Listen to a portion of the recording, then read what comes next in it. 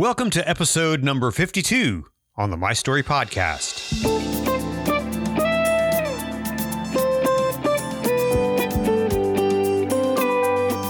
The My Story Podcast features interviews with interesting people who tell their stories and the life lessons they've learned along the way in order to inspire you to live a life of meaning and purpose.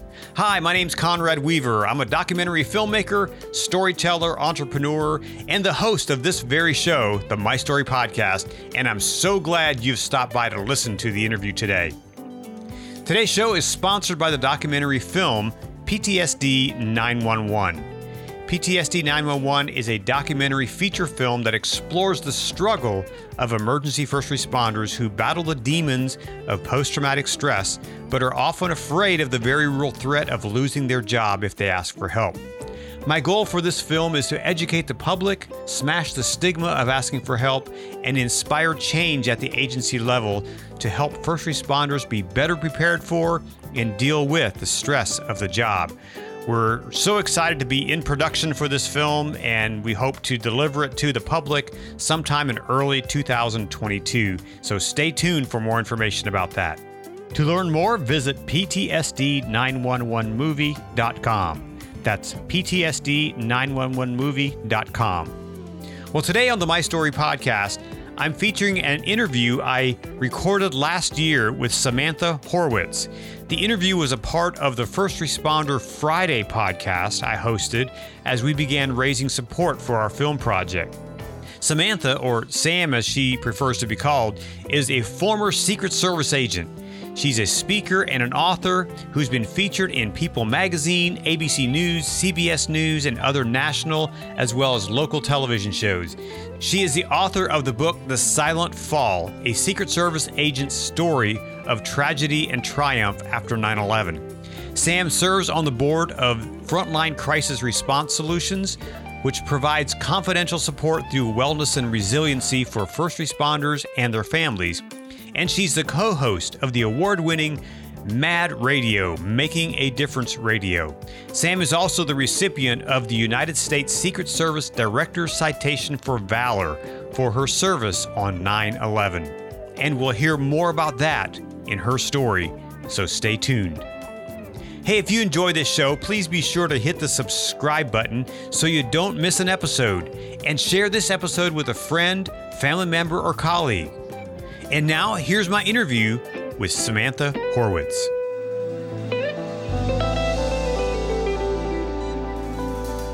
Sam, welcome to the My Story Podcast. I have to first ask you, how did you become a Secret Service agent? Oh my gosh. Well, the short story to that is, not a lot of people know that the Secret Service went from the Treasury Department when I joined to the Department of Homeland Security, where it exists now. And so after graduating from college and going on to law school, I made the decision after my first year of law school. I decided there is no way that I want to practice law. And I had the fortune of working at the U.S. Attorney's Office doing an internship and meeting federal agents from many different agencies working on a big drug case. And I said, you know what, let me ask some questions. Let me explore a little, because this sounds like what I want to do. And I knew I wanted to be in some type of investigations, not knowing that the Secret Service, where everybody's used to those dark sunglasses and the dark suits protecting the president. If you're detailed outside of the Washington field office, you are in a criminal squad. So I was lucky enough to be sent to New York. I was in the New York field office, assigned to the Electronic Crimes Task Force. And then a funny thing happened. Because the United Nations is located in New York, we had a lot of cross responsibilities supporting PPD, the Presidential Protection Division, and VPPD. I fell in love with the protection side, and that's what I did for the remainder of my career after the Secret Service transitioning even into the local level. I didn't even know that it had transitioned from the Treasury to Homeland Security. It really did turn the agency on its head, if you will. After 9/11, a lot of Decisions were made out of the White House, and one of them was moving the Secret Service into and under that umbrella of DHS. Myself and other agents, we have our own very specific, basically what we do and our function and our role. And other agencies kind of got left alone. And if you talk to some of the old timers like myself, we definitely all would have agreed that we needed to stay where we were, focused 100% on our mission. And once that transition was made over to DHS, like I said, it turned field offices upside down. Mm-hmm. The Secret Service, it kind of has a reputation for being really serious about their job. Is that something that kind of permeates the whole agencies, that seriousness, like, we're the tough guys, we're going to make sure we do our job right? Yeah, it's instilled in us from day one. And I joke that you're not going to find a Secret Service agent with a great sense of humor. It just is. I've had to learn to kind of let that go because of the nature of our job. I mean, think about it. Protection at the highest level.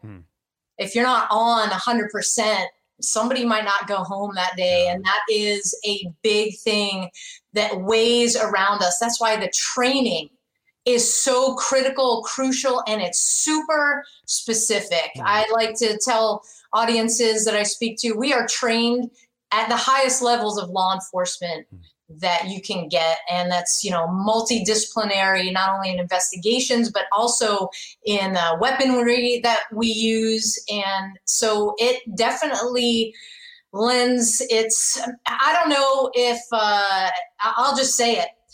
People think we have a gigantic ego. And part of that is, we take pride. We're very prideful in that, hey, we were selected because it's an invitation. It's not, you go through a lot of things in the application process. I know my friend who went through the application process, man, he was like, it was like 80, 90 pages of stuff he had to go through. And he was, at the time, he was dating a girl from Poland, which created some problems. They ended up getting married and she became an American citizen, but he was able to then get accepted into the Secret Service. But yeah, he said, wow, it was amazing. They talked to everybody in your past, So you were in the New York field office, you were doing a variety of things there, and then a big event happened.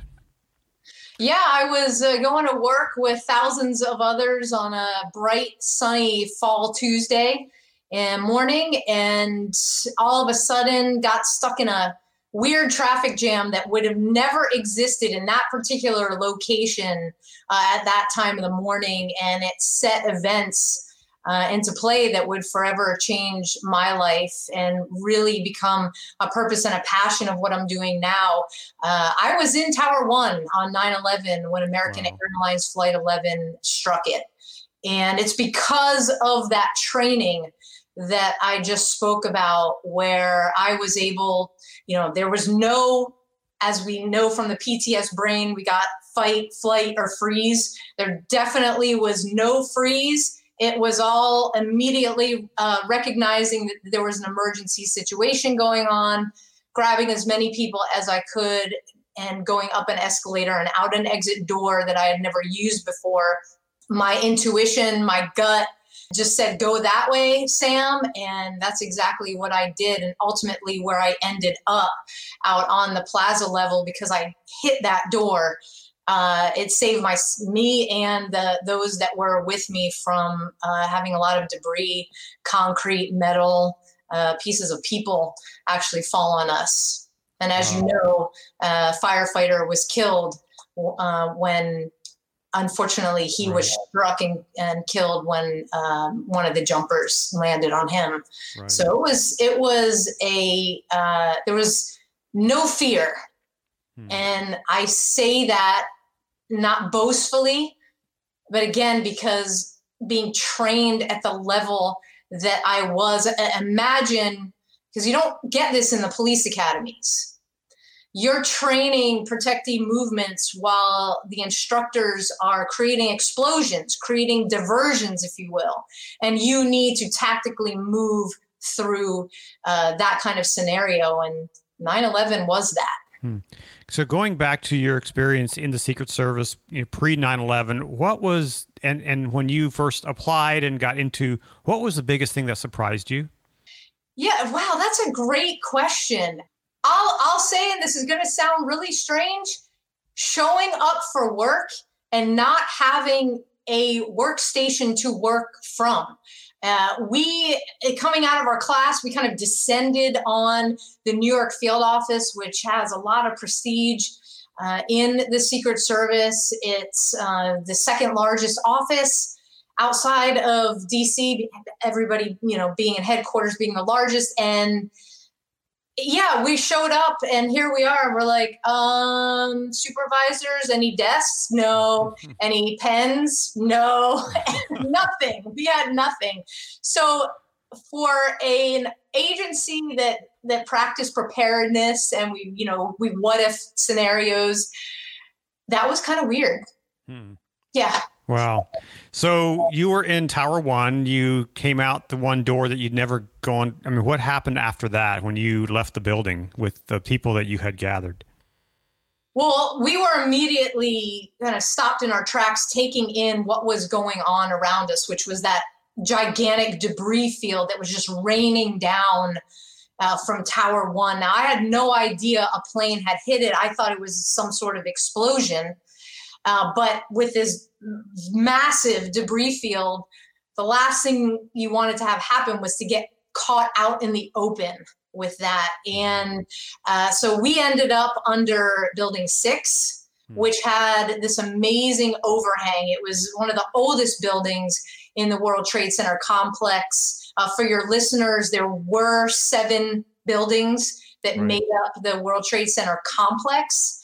And my building was 7. The last one to come down that day. And so we were able to skirt around 6 World Trade and stay under that overhang until I got to a corner and I could look across a pedestrian walkway and see not only my squad mates, but one of my supervisors standing in the lobby of our building. Our building had glass, big glass doors and the windows and everything, so you could see right in. And she was telling me, she was doing this, and I could tell by her motion of her lips, she was saying, "Come on, Sam, run." Now, at this point, I'm being shielded, and the people that were with me were all being shielded by all this debris coming down. And I stopped, and I thought, well, do I want to take that step out?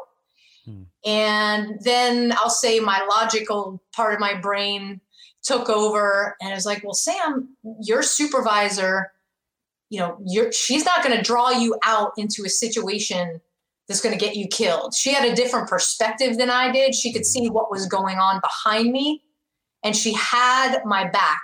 We like in law enforcement, she had my 6. That's what we say. And I took off running with one person in tow that stayed with me. She broke away from me, went down a set of steps to get off the plaza. I continued my run into 7 World Trade, again, my building where I went to work.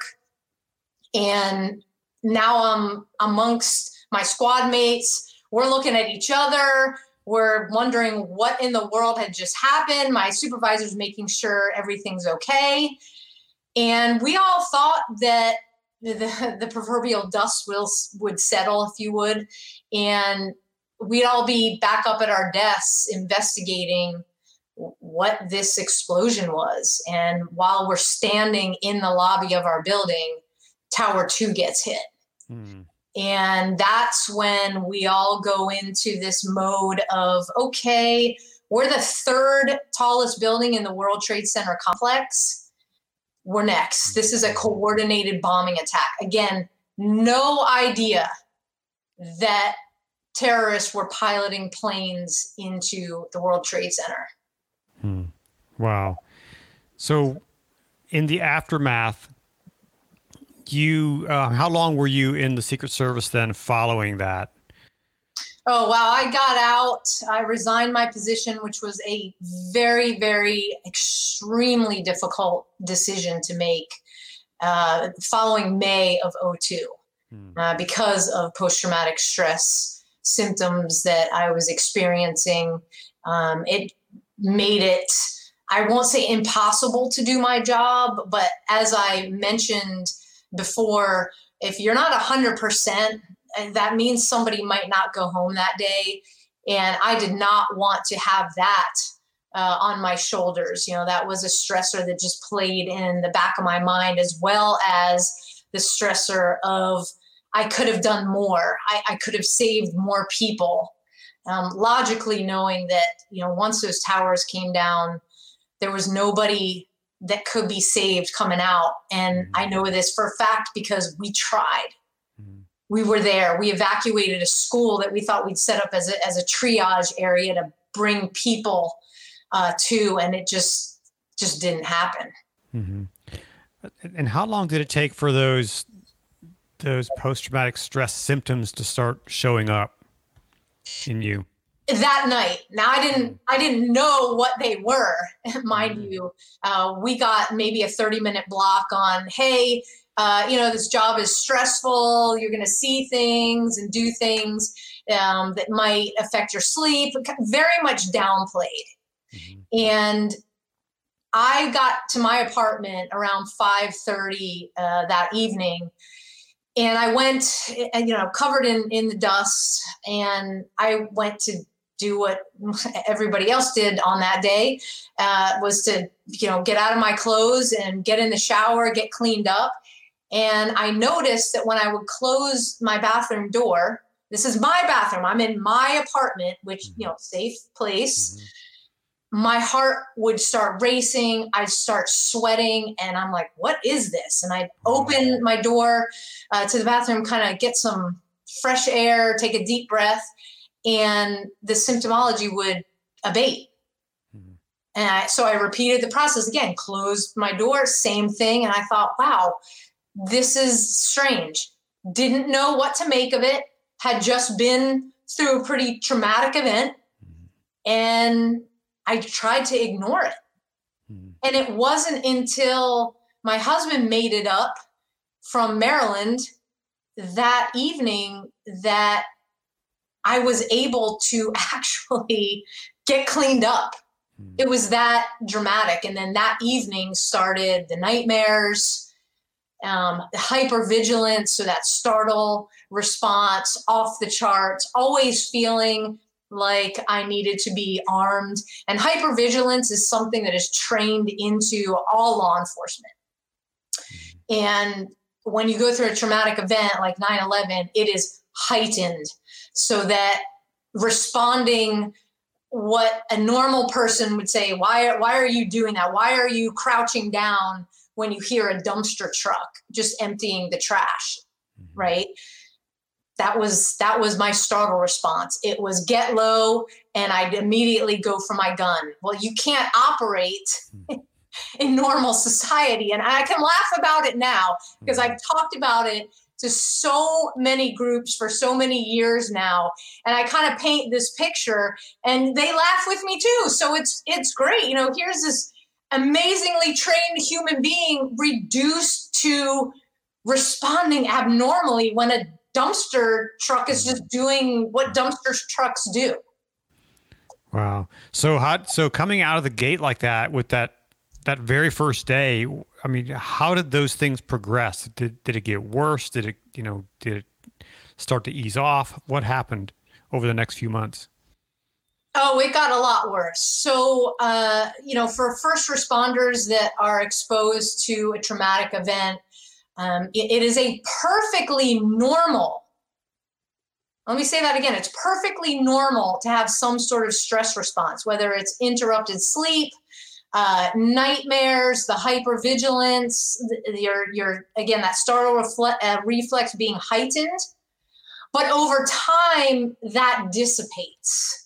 Okay, think of it as our neurological system, the wiring in our brain kind of reestablishing those neurosynapses so that we can go on about our day in a normal fashion.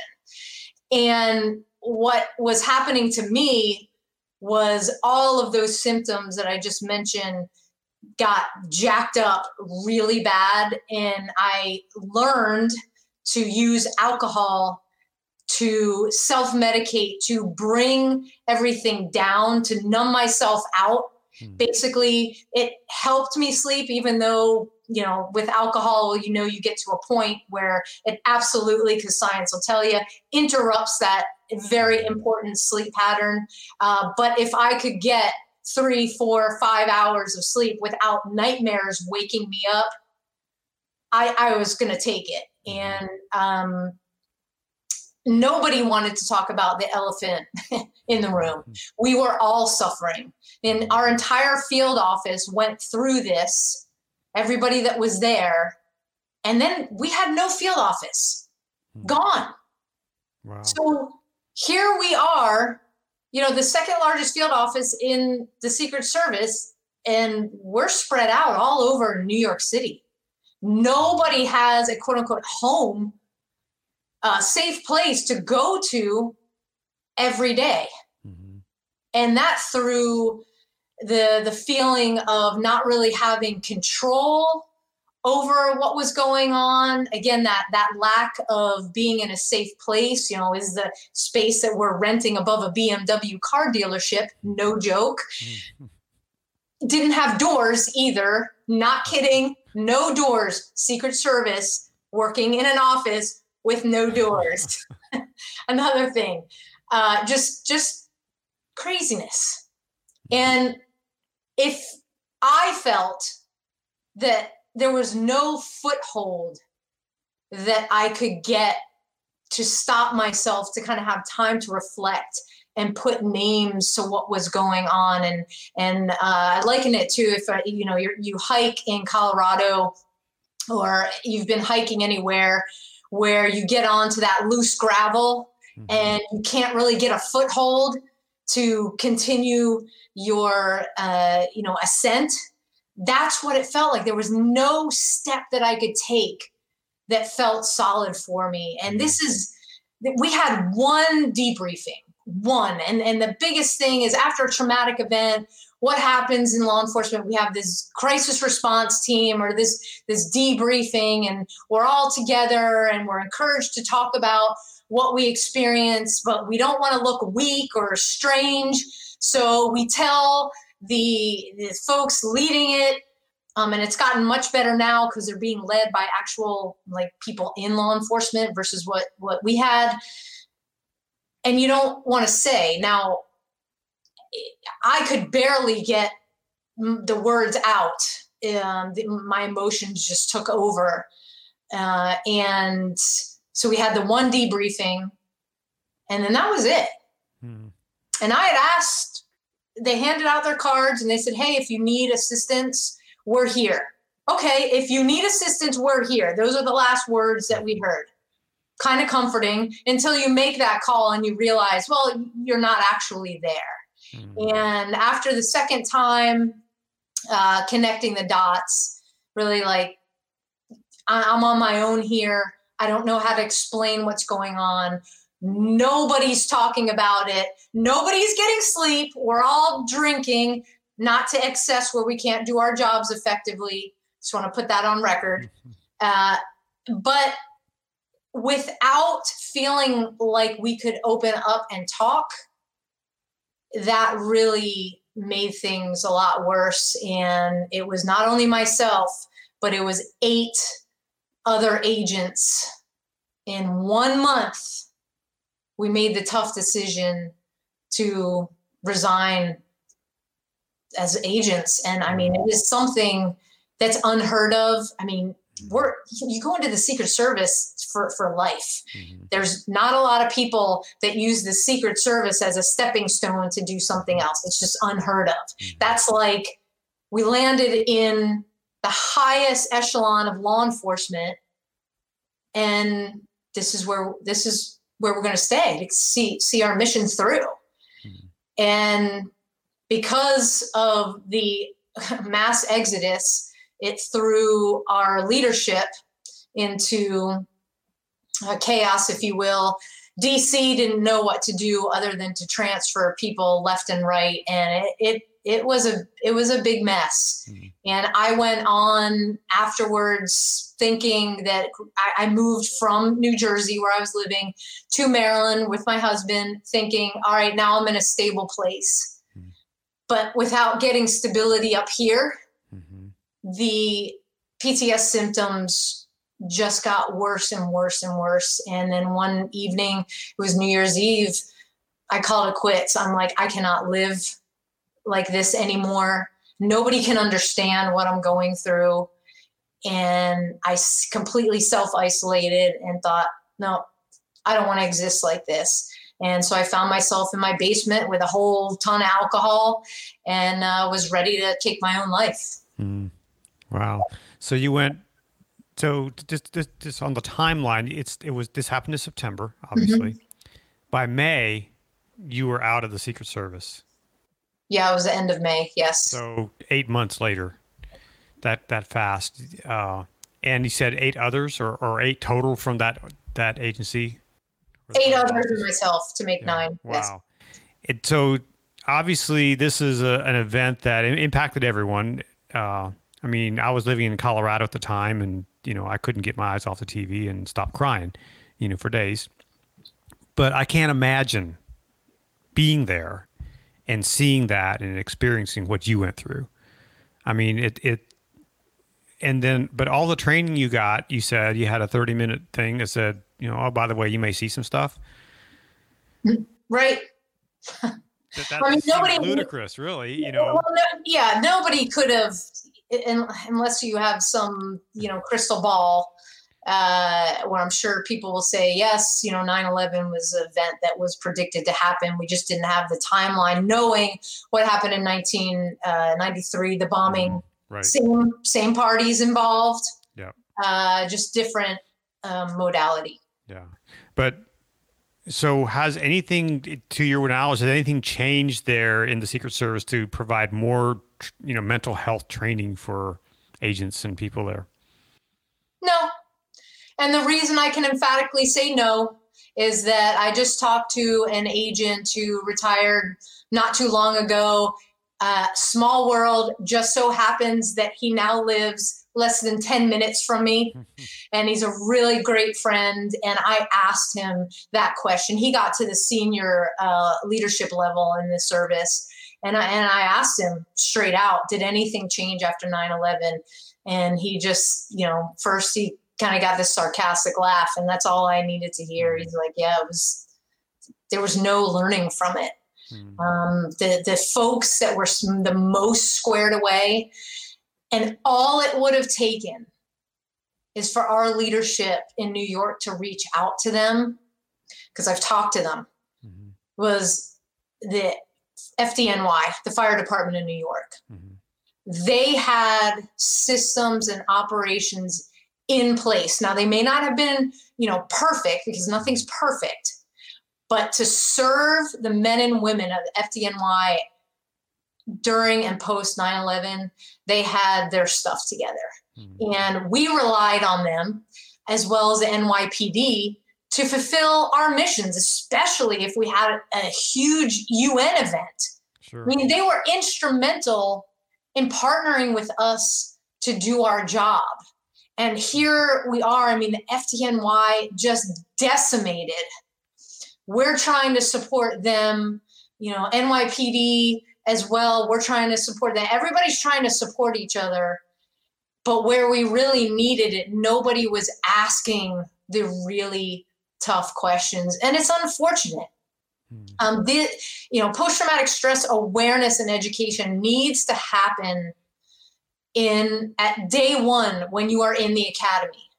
And it needs to be a progression. So you get it in the academy, and then whether it's a yearly block of instruction or bi-yearly, however the departments think it best fits, that's what needs to happen.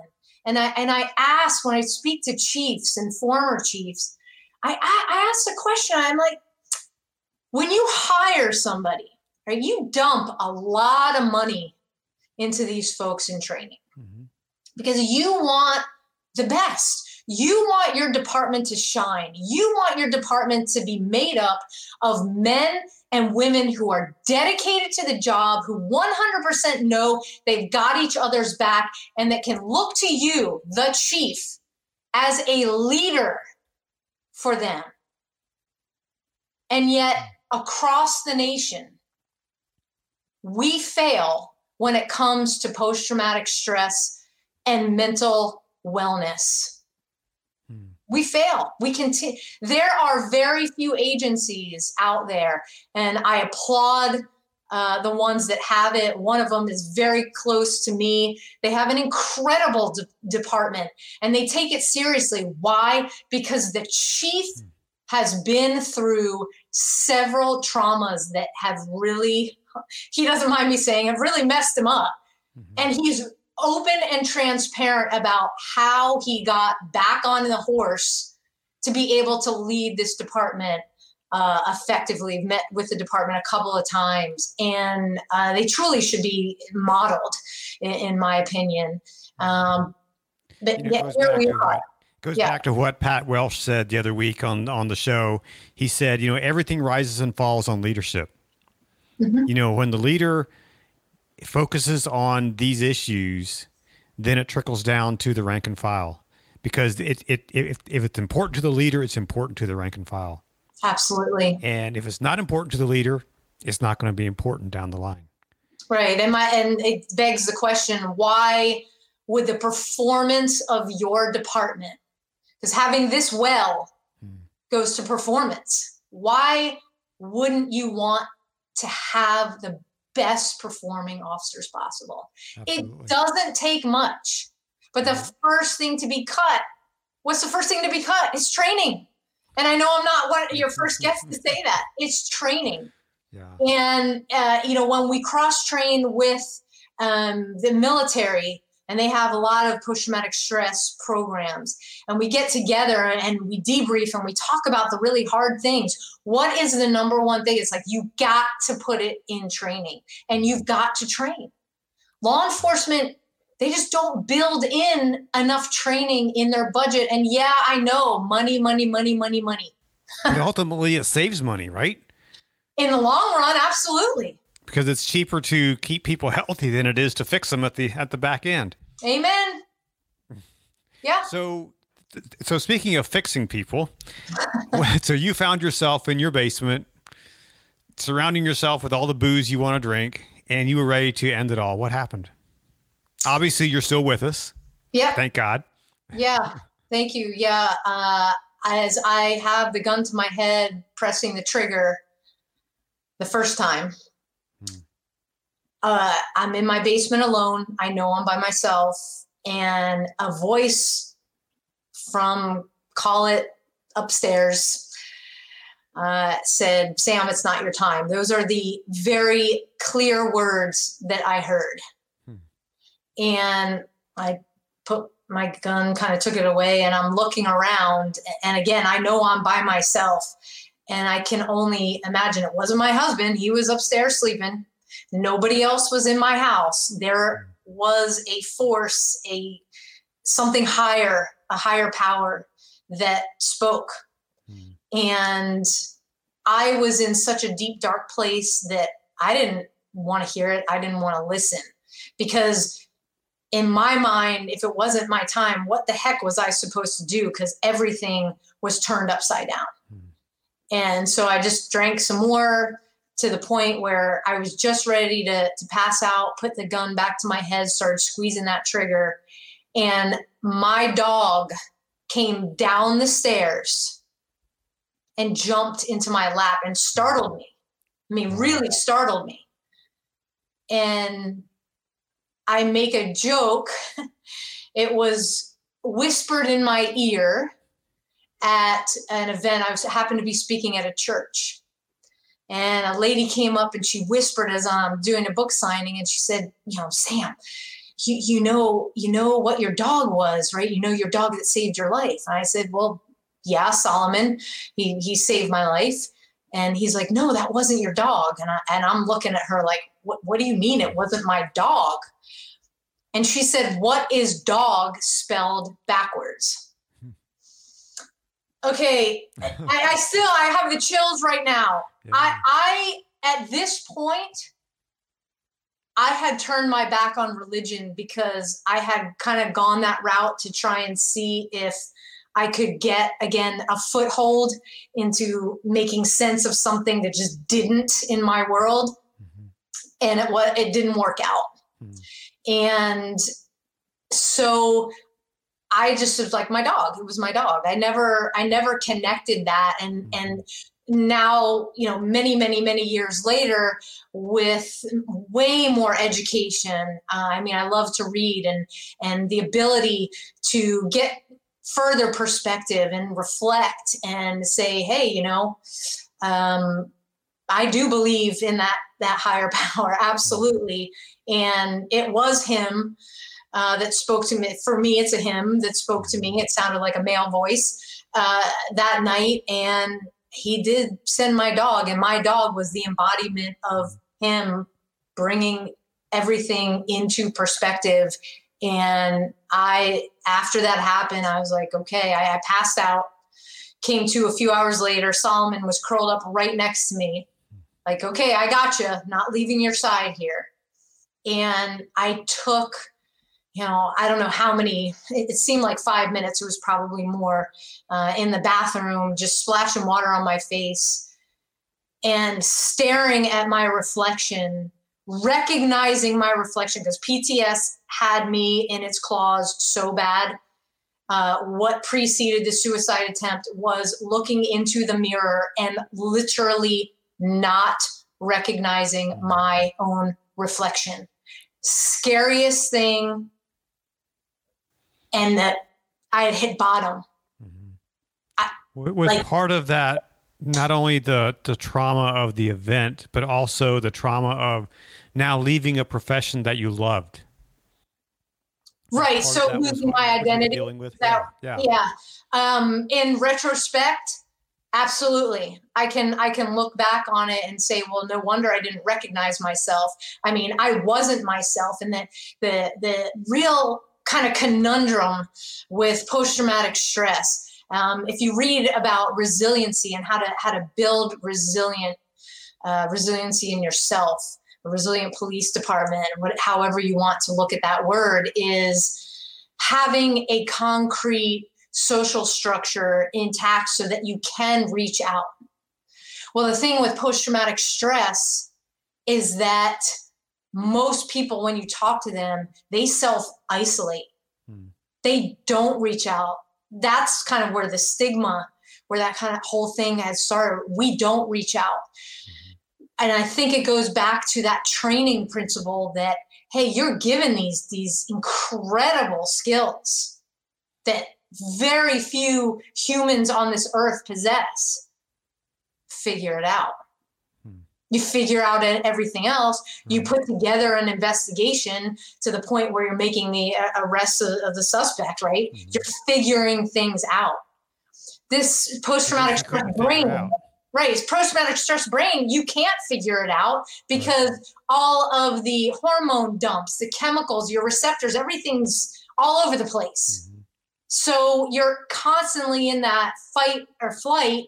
And your logical thinking brain, because I don't want to get technical, I just want to break it down for folks, it can't engage. It can't. Well, if you can't engage that, how are you supposed to figure it out? Right? Yeah.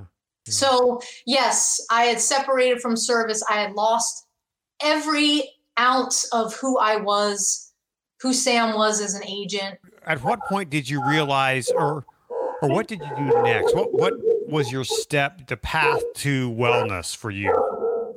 Yeah, I had decided shortly after that I was going to dig my heels in and figure this out. There was an absolute reason why I didn't pull that trigger. And I felt it necessary upon me. I didn't have a plan to just try and figure this thing out. Started talking a little bit And unbeknownst to me, my mom was watching my entire downfall, my journey to the depths of hell, if you will. And one day she came over unannounced and she put a piece of paper in my hand and said, "We need you back." And on that piece of paper was a name and a number of a very skilled practitioner. I called her, made an appointment, and it was that, again, another scary moment, because here I am sitting on the couch and I'm having to relive and retell what I had been through. And my startle reflex was still really, really high. As I'm sitting on the couch, she's asking me to go tell her, what happened. And the front door to her office got slammed, like rattling, the windows slammed. And I just about hit the ceiling. Okay. So she could see at that point, it was absolute, I was desperate. I was like, just tell me what I need to do to get well again. And we did a very specific therapy protocol called EMDR, which is eye movement desensitization reprocessing. It's really fancy. It's very technical. Basically what it does is uses light and sound, a combination of, or leaving one of those out, to help get those connections back in the brain so that the person exposed to trauma is living a life, call it, as close to pre-event as possible. So I no longer duck and go to pull a gun in Texas. So yeah, I have my concealed carry, my license to carry here. So I no longer, duck down, go to pull my gun, I'll say abnormal responses to normal events throughout the day. The olfactory response tends to still be there. So if I smell burning concrete, it's a reminder of what I've been through, but it doesn't take me back into, that quote unquote flashback where I'm reliving the event. That used to happen, doesn't happen now. And I just feel so blessed to have been able to go through the experience that I did on 9/11, even though it took me to the point where I, tried to kill myself, and to come out of that so I could bear those scars to help others get through it. And I get to do that with an amazing group of people, retired, as well as those still on the job, police officers and firefighters. And it's just, as well as practitioners. And we go into departments and we tell our stories and we talk about post-traumatic stress, and we really dive into it. It's not boring like education, to where we're talking statistics, and that you're getting a firsthand idea, so that you can, in the audience, you're sitting there, and the feedback that we've gotten is like, "I want to thank you so much. That's me. I'm where what you were telling in your story. I'm there, and I need your help." And that's why we have an incredible network. It's not just us. We have practitioners that it's outside agency, completely confidential. You can pick up the phone, get folks help. And if you need to get on a plane to go somewhere, we'll help make that happen. And it really is just call it coming full circle. And I wouldn't have it any other way. I feel like, although I'm separated from law enforcement for many years now, that heart of service, it never leaves. So yeah, was it a tough transition? Absolutely. But when I found my purpose and my mission, and I get to live that every day, surrounded by a community of amazing people that were all like-minded, that's what it's all about. What do you do today to keep yourself healthy? Oh my gosh, there is these. So these are, I'll give you a few of my off the couch, that's what I call them, strategies. That too has been a journey because I never stop learning. I want my toolbox to basically be overflowing with resources, strategies, and tactics that I can lean on when things get stressful. And let's face it, 2020 is about as stressful as it gets. And I also have a teenager, so navigating the school. Are we doing it at home? Are we doing it in school? I know. I feel your pain. I've been through that. So we're past the teenage years, but yeah, we had two of them at once. Absolutely. Yes. So you full on know. And it is starting my day very purposefully with some breathing exercises, some guided visualization. And it takes 5 minutes. I don't want people to think, oh God, she's going woo-woo on us here. Okay. It's 5 minutes. It's scientifically backed. We're pushing it for specifically law enforcement officers. It's something we talk about in our workshops, and it is amazing. The second thing is, I talked a little bit about the religious part, is really that necessary thing to believe. And whether it's belief 1,000% in your mission, bringing in the spiritual aspect, or not a spiritual aspect. Mm-hmm. Okay. It's totally up to the person doing these practices. It's finding that core belief. It's understanding where you fit in the bigger picture of what it is to be on this planet. Okay, I just went totally philosophical on you. Let me break it down. Yeah. Let me break it down, because it is vitally important for first responders to understand.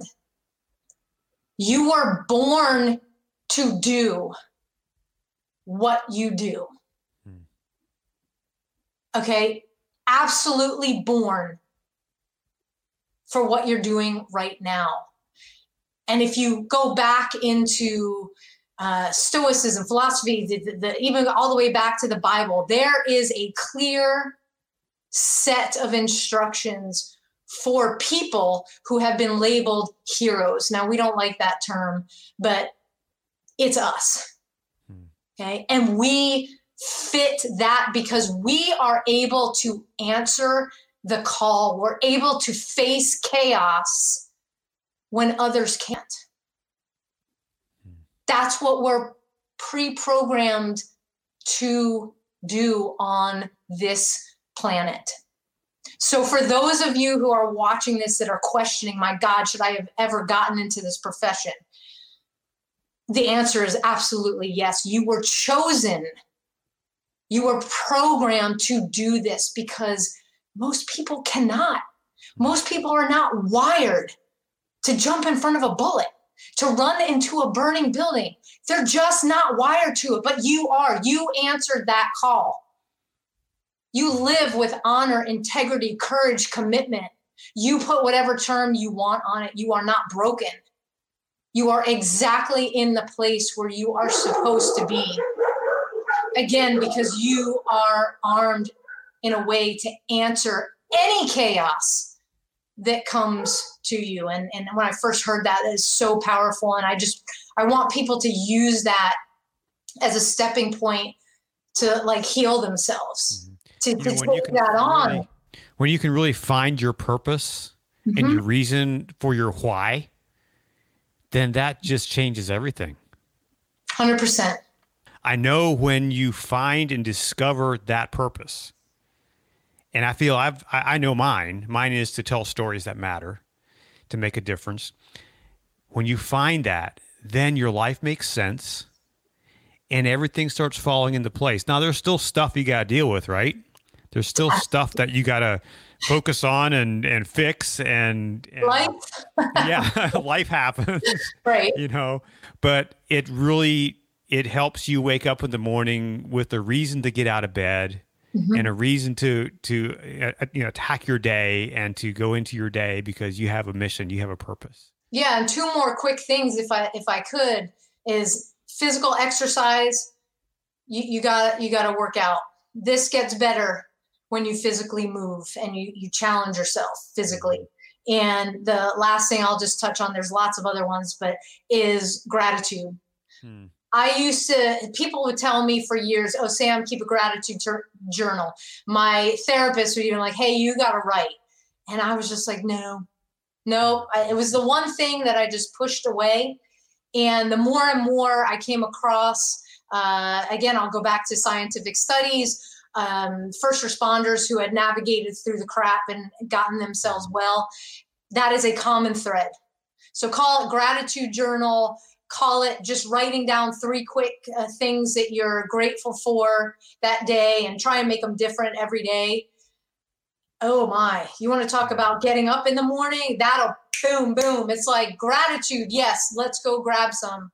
There's always, always, always something to be grateful for, even when you're in the lowest point in your life and you feel like there's just no way out. There is something, there is a tiny, tiny ray of light, if you will. Grab onto that. It makes a huge difference. I don't know where this is found, but I think there's scientific evidence to back that up. Yeah. When you have gratitude in your life and you exercise that daily, it does change things. It's part of that building block for resiliency. Yeah. So over the course of the years, as you've developed your opportunities to share with others and to help others, what organizations have you worked with? What is working out there for people, and how can people reach out to you if they want to have you come and share or go through some resiliency training? Sure, absolutely. So I had mentioned myself and officers that I work with, as well as practitioners. We formed an organization called A Badge of Honor, and it's abadgeofhonor.com. You can look us up on the web. It explains the workshops. We can do half day. We can do full day. We can do for your organization or your department, or it can be multi-agency, which we're doing here on December 11th in the Dallas-Fort Worth area. So if you want more information on that, just go to abadgeofhonor.com and you can send me a message through the website. It's right there. And we have, so like I said, I have 2 letters behind my name that I really don't advertise, and is JD. Yeah, I got my law degree. We heard that in the beginning, but I didn't practice law. So I'm no expert in the actual being a practitioner treating post-traumatic stress. Neither is my partner, John or Jeff, but our other partner, John, is. And not only do we have a huge, huge network to help you build your wellness and resiliency, it's a network that if you are recognizing you are in immediate need, okay, it's akin to, civilian calling 911, hey, I need help.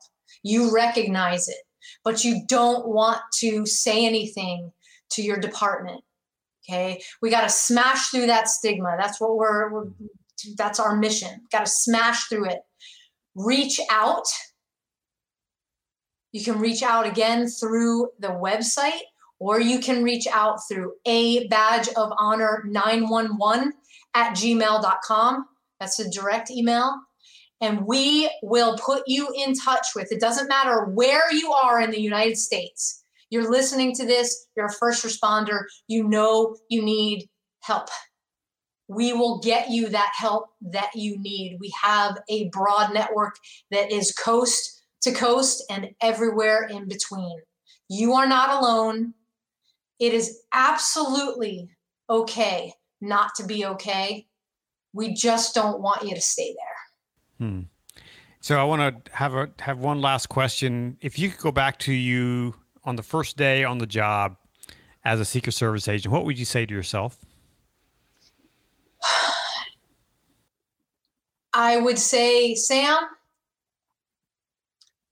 you are a privileged human being to be where you are. There are going to be things that are absolutely going to suck and test you to your core. Remember, you have a family that will always be there for you no matter what. And don't be afraid to speak up. Well, Sam, thank you so much for taking time to talk to me today here on First Responder Friday. It's been a real privilege to get to know you and to hear more about your story. I think you have a book that that's available to tell your story. Where can people find that? I do. The book is called The Silent Fall, and you can get it anywhere that books are sold, on Amazon. If you want a signed copy from me, you can go onto my website, which is my first name, last name, so SamanthaHorwitz.com, and hit the book and order it there. Tell me how you want it made out. There's a little box that you can fill out, and I'll get it in the mail to you. And yes, it chronicles all of 9/11 and beyond. So how I was just at the depths and how I healed. And it's I've been told that it's helped a lot of people, so I'm so grateful for all the positive feedback on it. And Conrad, if I may, I just want to thank you. You doing this First Responder Friday and being committed to bringing stories of hope forward and beyond, going into PTSD 911, a documentary that absolutely needs to be made. And I mean, we're just pushing out the support. You just know that you have a huge support network and all the first responders out here who want to see that and help you get that made. So thank you so much. It's a real privilege for me to do this and to tell these stories and to be able to make a difference, hopefully, in the lives of first responders and ultimately our communities, right? Because when our first responders are healthy, we have healthier, safer communities. Yes, we do. We all can live in. So, Sam, thank you so much for being here on the show today, and I look forward to meeting you one day in person and perhaps on one of my trips to Texas. Okay. And so we'll be able to perhaps meet sometime in person. That sounds fantastic. Sam, thank you for sharing your story and for the work you're doing with first responders. And I also appreciate your support for my film and the fact that you share information about this film on your radio show all the time. Thank you for that. I can't wait to meet you in person sometime soon. Thanks for listening to the show today. And if you enjoy what you hear, leave a review and a rating. This lets me know what you like and how I can improve the show. And please share this episode with a friend or a colleague. The music on today's show is from my friend Drew Davidson. You can get all of his music on iTunes or Spotify or at drewdavidson.com. Finally, don't forget to hit the subscribe button so you don't miss an episode. Thanks again for listening, and I'll talk to you again next time on the My Story Podcast.